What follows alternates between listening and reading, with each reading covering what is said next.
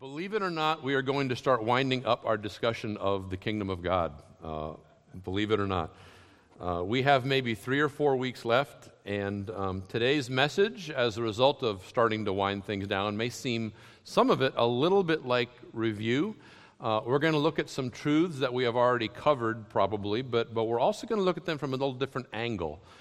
To this point, in our discussion of God's kingdom, starting way back in the beginning of February, we have spent most of our time this year kind of loosely working our way through the Gospel of Matthew, which is the Bible book that talks most about the kingdom of God. And we've gotten almost all of our content as we've done this directly from the lips of Jesus, who of course does a lot of teaching in the book of Matthew. And among other things, we have learned about how to enter the kingdom of God. We have learned what the kingdom life should look like. We have learned how the kingdom of God grows, how it deals with opposition, how the kingdom relates to the Old Testament kingdom of Israel. We've learned who the king is and what he's like and what that means about what we should be like. We have, in the last 3 weeks, we've looked at what it looks like to live a kingdom life together as the people of God and to deal with issues that come up in the church family. And of course, over the last 3 weeks, the messages that I've had for you have been extremely practical in nature. I've been giving you detailed step-by-step instructions a lot of the time from Jesus and his teachings in dealing with issues like forgiveness and confronting sin and we as believers looking out for one another and that sort of thing. Today is going to be kind of different. You are not going to walk out here today with a list of things to do. You are going to walk out of here today really with a list of things to believe. And there probably already things that you will say you believe, and you probably do, but I want you to believe them not just in your head, but I want them to get into your heart so that they impact your life. Because trust me, if you really believe the right things, particularly in the areas that we're going to be talking about today, it will have an impact on how you live. Let me pray for us right now and ask the Holy Spirit to do that, because he's the one that moves the knowledge from our head to our heart. Father, by your Spirit, move in us. Speak to us. Holy Spirit, we invite you right now to just exert your lordship in our lives. Open up our ears that we might have the ears of a disciple, as it says in your word. Help us, Lord, to understand what you have for us, and Lord, not just at the head level, but I pray that you'd find a place down deep inside of us that would receive what you have for us today, and that you'd apply it in a transformative way to our lives, to our relationships, and to our relationship with you as well. And we pray this in Jesus' name. Amen. Please turn to 1 Peter with me, 1 Peter. And when you get to 1 Peter, you can get to chapter 2. If you were in my Sunday school class this morning, you probably already have a bookmark there. We are no longer in the book of Matthew right now. When you get to 1 Peter, at this point, we are reading now in a letter that was written maybe 25 to 30 years after the death and resurrection of Jesus, which means by the time Peter writes this first letter, which is meant to be circulated to Christians over a huge section of Asia Minor, and even beyond, these Christians, by this time, it's like 62, 63 AD now, so these Christians by this time have had the better part of a generation to kind of figure out what it's like to follow the Lord Jesus in the midst of a world that is usually hostile to what they believe. And in a lot of ways, if you know anything about 1 Peter, you know that's kind of the theme of the book. How are Christians supposed to live and conduct ourselves in a world that doesn't understand us? Tends to be suspicious of us, and many times even persecutes us. How are kingdom people supposed to conduct their lives in the midst of the kingdoms of this world? That's what 1 Peter is largely about, and I can't think of a more relevant question for us to have to deal with today. And there is probably no better passage in the whole New Testament for learning what it means to be God's kingdom people in this world than 1 Peter 2, verses 9 to 12. So you can turn there with me now. 1 Peter 2, 9 through 12. These are, if I may say, some of the most foundational and probably memorization-worthy verses in the New Testament right here. So let's read this short passage together. Just 1 Peter, starting in verse 9 of chapter 2.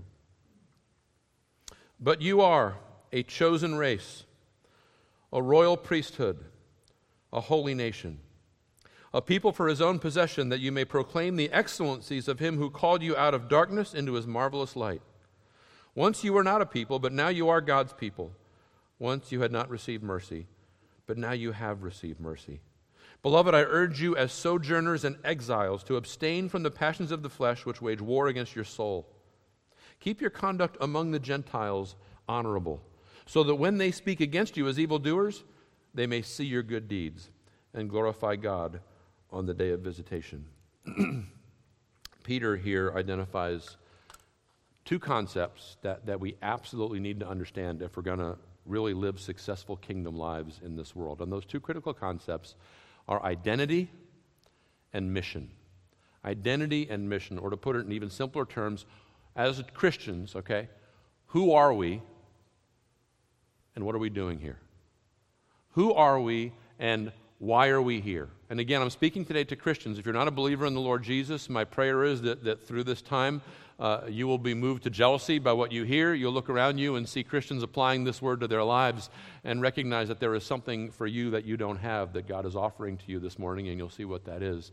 But when Peter talks about the identity and mission of people here, he's talking about the identity and the mission of Christians, believers in the Lord Jesus. So first, identity. Identity. This is a huge topic for all of us. We got to find out who we are.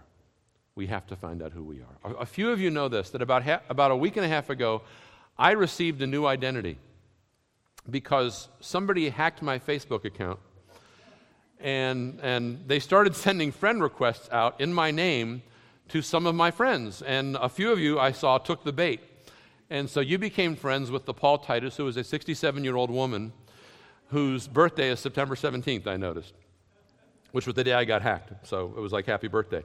I think this person has been shut down, but for a while there were two of me running around on Facebook. And I don't know, maybe that's the first time it's ever happened to me. I've been on Facebook for many years. Maybe that's happened to you, I don't know. But for some of you, it's more than a laughing matter, because it isn't just your Facebook profile people can get. What we call identity theft today is a pretty serious threat, right? Someone could steal your social security number, they could find out your birthday, they get your credit card information, and they could do you a lot of harm, especially financially. Now, what does identity theft really mean? Can somebody really steal your identity? No. Because your true identity is not determined, believe it or not, by your bank account, your email ID, your picture, or even your social security number. That's not your identity. Okay, unfortunately, what can get stolen from Christians, and often does, is the knowledge of our identity, the assurance of who we really are. How do you answer the question, who are you? If somebody asks you, or if someone comes up to me and says, tell me about yourself, okay? We're starting a new small group season, so you might get together in your small groups and you go around the circle and you say, tell me about yourself. Well, how are you going to answer that question? Traditionally, in this world, that answer has always differed depending on where people live in the world and what their culture is like. For example, in most Asian cultures, most Eastern cultures, where you ask somebody to tell you about them and you say, who are you? They'll say something like this, who am I? Well, I am the third son of the so-and-so family. My father's name is this, and my family comes from this particular village. And that's how you would think of yourself in the East.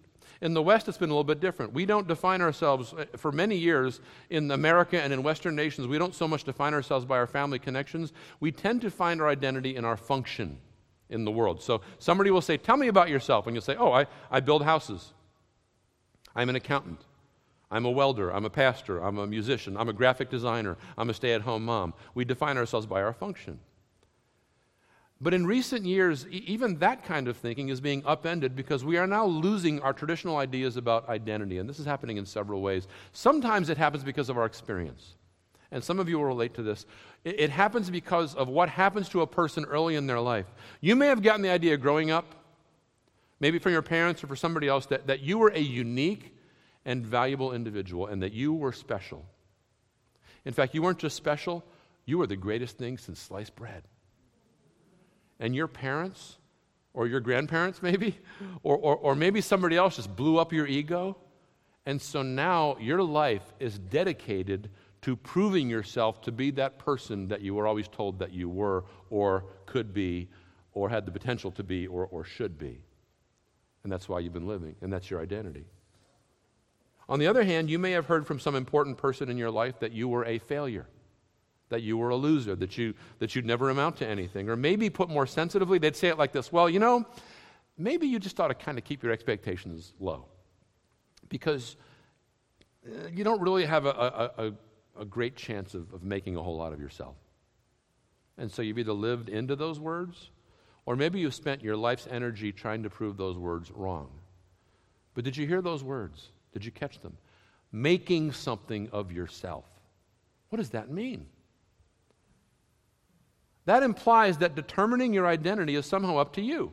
You have to make something of yourself. And in America, we learn this at a really early age, probably in preschool, because have you noticed that when you're a little kid, nobody ever asks you what you want to do when you grow up? What do they ask you? What do you want to be when you grow up? Oh my! Do you realize the power of that question? A very unbiblical idea about identity is subtly planted within us when we're 4 years old. And since then, maybe you have been encouraged to determine your own identity by your choices. You are what you choose to do. Or by your performance. You are what you achieve. You are what you make of yourself in this life. That's not a healthy situation. And honestly, today, a lot of young people today are rebelling against all of these notions, and they are finding all sorts of other ways to determine their own sense of identity, and not all of them are healthy. For some, their identity is now determined almost exclusively by their online persona. They are the sum total of their TikTok output and their Instagram profile. And their identity is only valid in so much as other people either like or follow them. Which is to say that their identity is now almost completely determined by what other people think of them. This is turning out to be literally deadly for some young people who are driven to suicidal despair from the lack of affirmation or from the criticism they receive online. Two other really popular ways to define your identity today are according to the color of your skin or according to your perceived gender or sexuality. What is now called what? Gender identity. That defines who we are for some people. Satan has constructed a prison here with a lot of different rooms and wings and cells and sections in it. But countless millions of souls are right now locked up there. Peter says this. He says, kingdom people, followers of Jesus Christ, have been set free of all this nonsense. How? He says, we've been given a brand new identity. So whatever we were, that is no longer what we are. I want you to look at these parallel phrases here in verse 9. There are three of them. If you're a follower of the Lord Jesus Christ, Peter tells you who you are. First of all, you are a chosen race. You're a chosen race. Now, of course, the word race is loaded today, but the Greek word is very basic. It's the word genos. It's where we get our English word gene or genetics, genealogy. The word has to do with your origins. So in the Bible, that word has to do often with your family or also where you came from. Where are you a native of? Where are you a native of? You know that old song by Little Big Town called Boondocks? Anyone know that song? That's a catchy song. I love it. I feel no shame. I'm proud of where I came from. I was born and raised in the Boondocks. The whole point of that song, besides being a really catchy song, is that my identity is determined by where I came from. It's literally part of me. I can feel that muddy water flowing through my veins. In fact, at one point, that song says this. It says, you can take it or leave it. This is me. This is who I am. My identity is determined for all time by the ground under my feet and the dirt over which my hometown was built. And you can take the boy out of the country, but you cannot take the country out of the boy. Right? Thought I'd get an amen there from somebody. I don't know. But you know what? City folk feel the same way. Native New Yorkers feel like that too about where they come. We all have a strong sense that who we are way deep down inside has a lot to do with where we came from. And actually that's true, but guess what? When you were born again, God changed where you came from. He actually changed where you came from. John says that we who know Jesus were born not of blood, not of the will of the flesh, nor of the will of man, but born of God or from God. You may have heard that phrase, born from above, describing Christians. That's actually a really good, accurate description. My passport says on it, and I suppose it will always say, that I am from Lexington, Kentucky. That's where I was born. And indeed, that is where my body entered this earth. But my spirit, the part of me that truly makes me who I am, did not come from Lexington, Kentucky. It didn't come from where I was born. It didn't come from where I grew up in Massachusetts. It didn't even come from my mom and dad. And it certainly didn't come from what other people think of me or what I've achieved or what I decide to label myself. It came from heaven. It came from God. And God has changed me at a level that is much deeper than any of those other things can ever reach. He's given me my identity. I am part of a chosen race. Where I'm from is indeed a huge part of who I am, but where I'm from has been changed. I'm not from around here, and neither are you.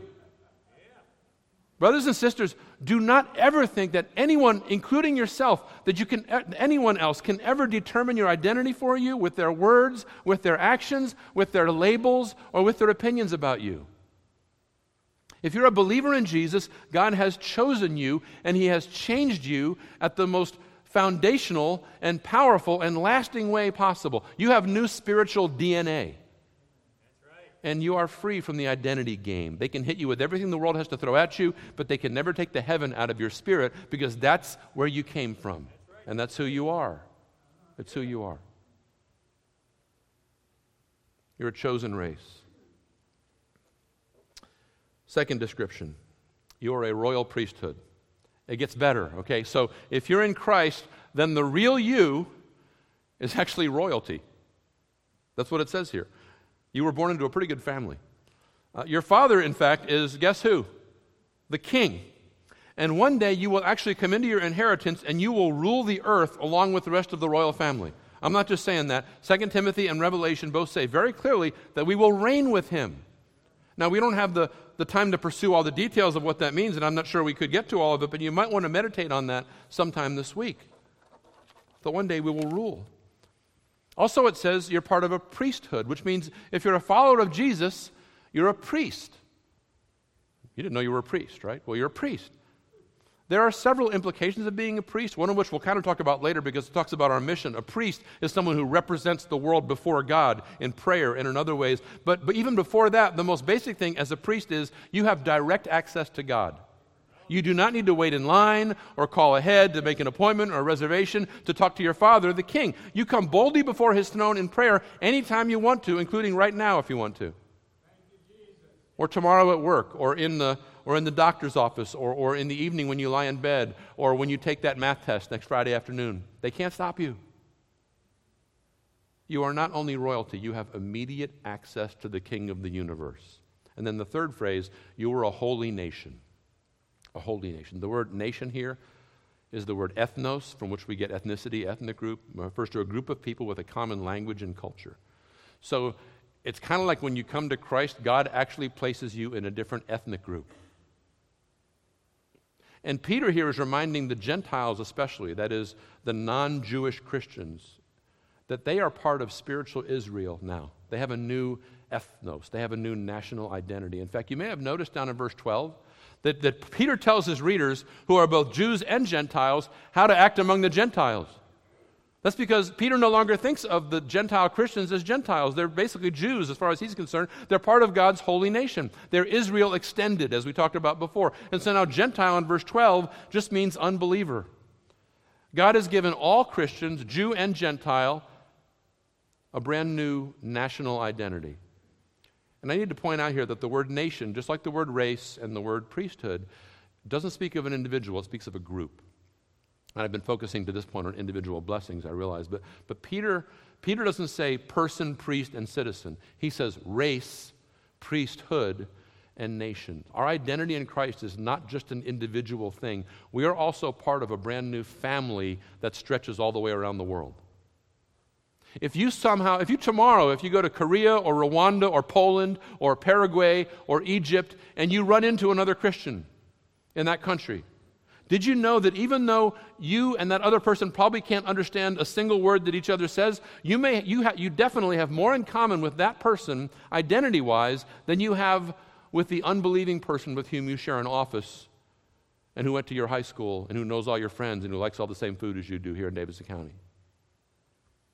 And if you've ever been to a church service or any kind of Christian gathering in another country, especially in another language, that came alive to you, didn't it? You realized that, maybe for the first time. The body of Christ became so much more real to you in that moment. We kingdom people spread all over the world, white, brown, and black, whether we meet in public or whether we meet in hiding, we are all one nation. We are brothers and sisters. We're brothers and sisters. But we're also a holy nation. A holy nation.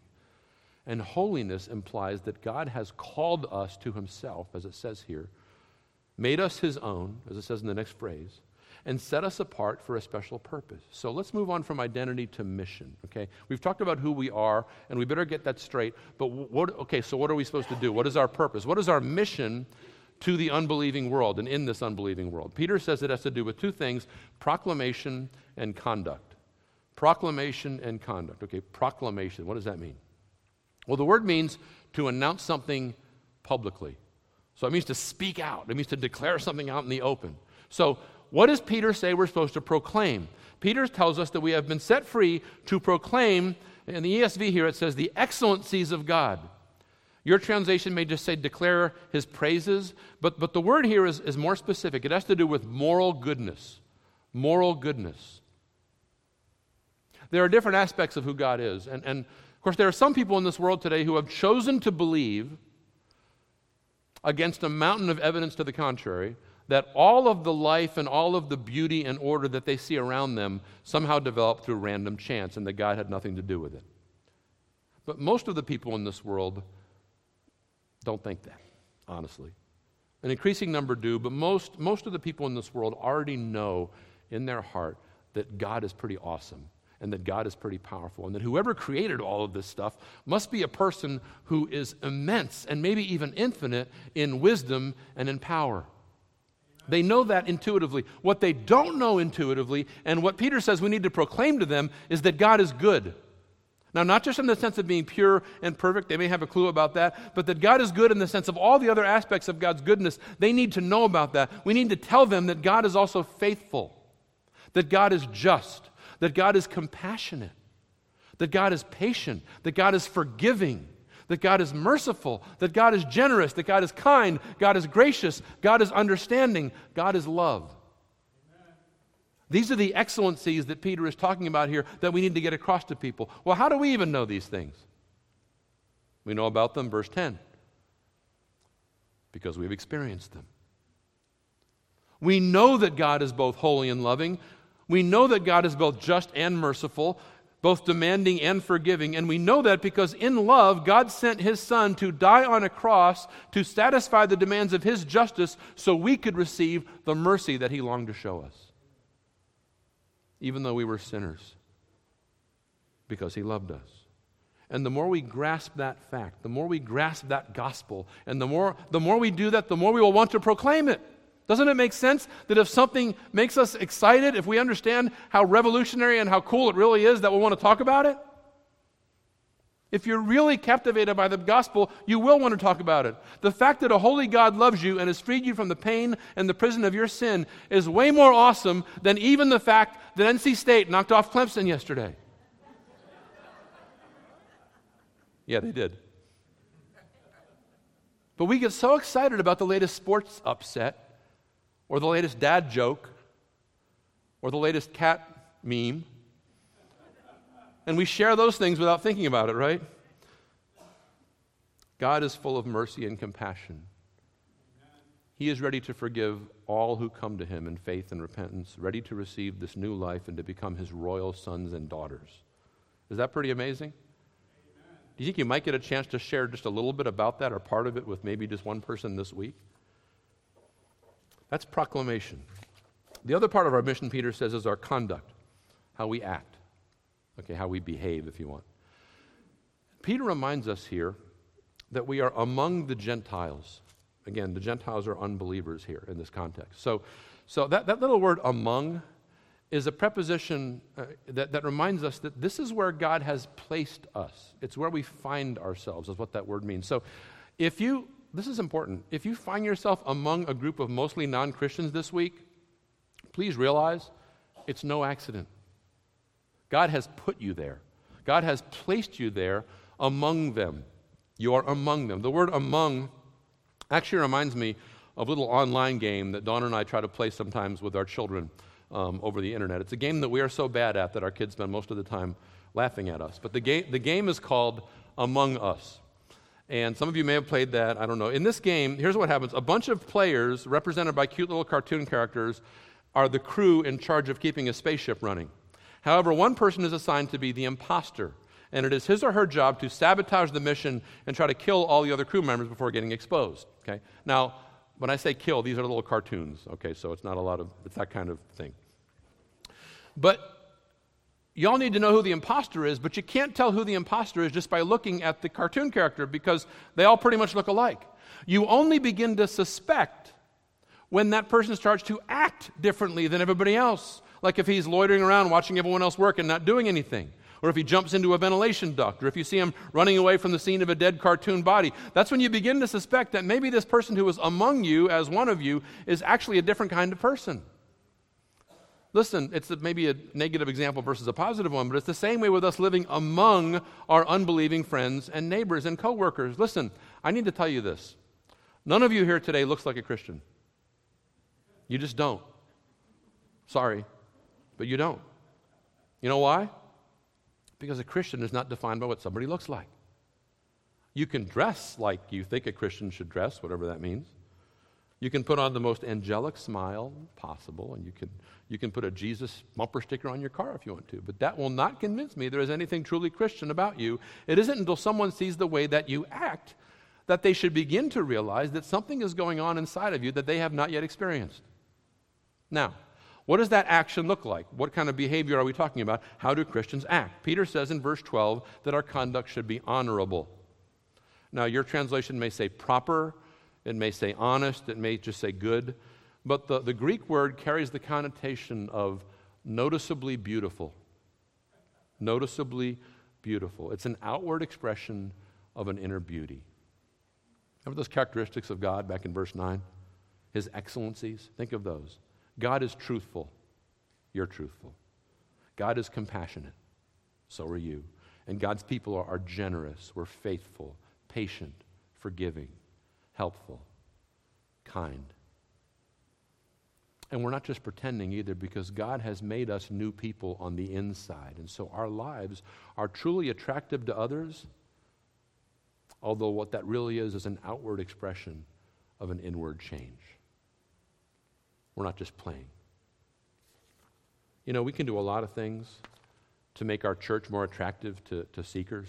We can spruce up our sanctuary. We can clean the carpets. We did that a couple days ago. We can tighten up our music. We can get our welcome process more organized. We can beautify the grounds. We can buy more expensive coffee. But those things don't really work very well. They may bring in a certain kind of person that has a consumer mentality who is looking for a certain list of things in a church service. But if we really want to make our church attractive and make the gospel attractive to those people who desperately need Jesus, the greatest advertisement is our lives. And it's really the only one. There is no substitute. There is no more powerful church growth strategy, if you want to call it that, than a family of believers living beautiful lives in community while proclaiming the excellencies of the God who brought them out of hopeless darkness and into his wonderful light. Now, as you probably gathered from all this, Peter kind of hints at it here. He does more than hint, but the world is going to react to this in different ways. Some people are going to speak against us and even accuse us of evil. But others, and maybe some of the same people ultimately, will be moved to glorify God by believing in Jesus when God steps into their lives. You see, Peter reminds us here that although we are a real nation, we are a nation, we're a holy nation, but we're a hidden nation. We're a nation that doesn't really have a geographic center. We're a nation scattered among the nations of the world. And I'm going to end with this, but there are three things we can do in this situation that are not helpful, and we could take a long time talking about it, but I'm just going to mention them. There are three things we can do that are not helpful, and then one thing that really is helpful. And most of us tend to lean into one of the three things that we shouldn't do, okay? One thing we shouldn't do as believers in this world is to revolt, to try to take over the nations of the world, to form Christian nations and bring God's kingdom by force or coercion. That's one thing. Second thing it's not a good idea to do is to assimilate. to forget who we are in Christ and just become one with the world, just to lose our distinctiveness. And the third mistake is to separate, to try to get out from among the people of the world in order to protect ourselves from their influence. Our goal is none of these things. In proclaiming the excellencies of God and living beautiful, attractive lives among people who don't yet know Jesus, our goal is to engage them, to engage with the world, to retain our identity while fulfilling our mission, to establish not centers of power, but alien outposts in this world, as we've talked about. As many weeks ago, we've talked about being both salt and light. Approaching our friends and neighbors not like we're the ones who have it all together and can tell them how to live, but as those who are not any better than they are, but as those who have, as Peter says, received mercy through the undeserved grace and favor of our Lord Jesus Christ. Amen. In the next couple of weeks, what I want to do is I want to launch out from these verses, and I want to look, as we begin to close things down, at a couple of case studies from the book of Acts. And I want to ask, what does it look like when a real, live church starts to live out their true kingdom identity in the midst of a hostile, unbelieving world that is desperately in need of the gospel? So that's where we're going over the next couple of weeks. Okay. Let's close today in prayer.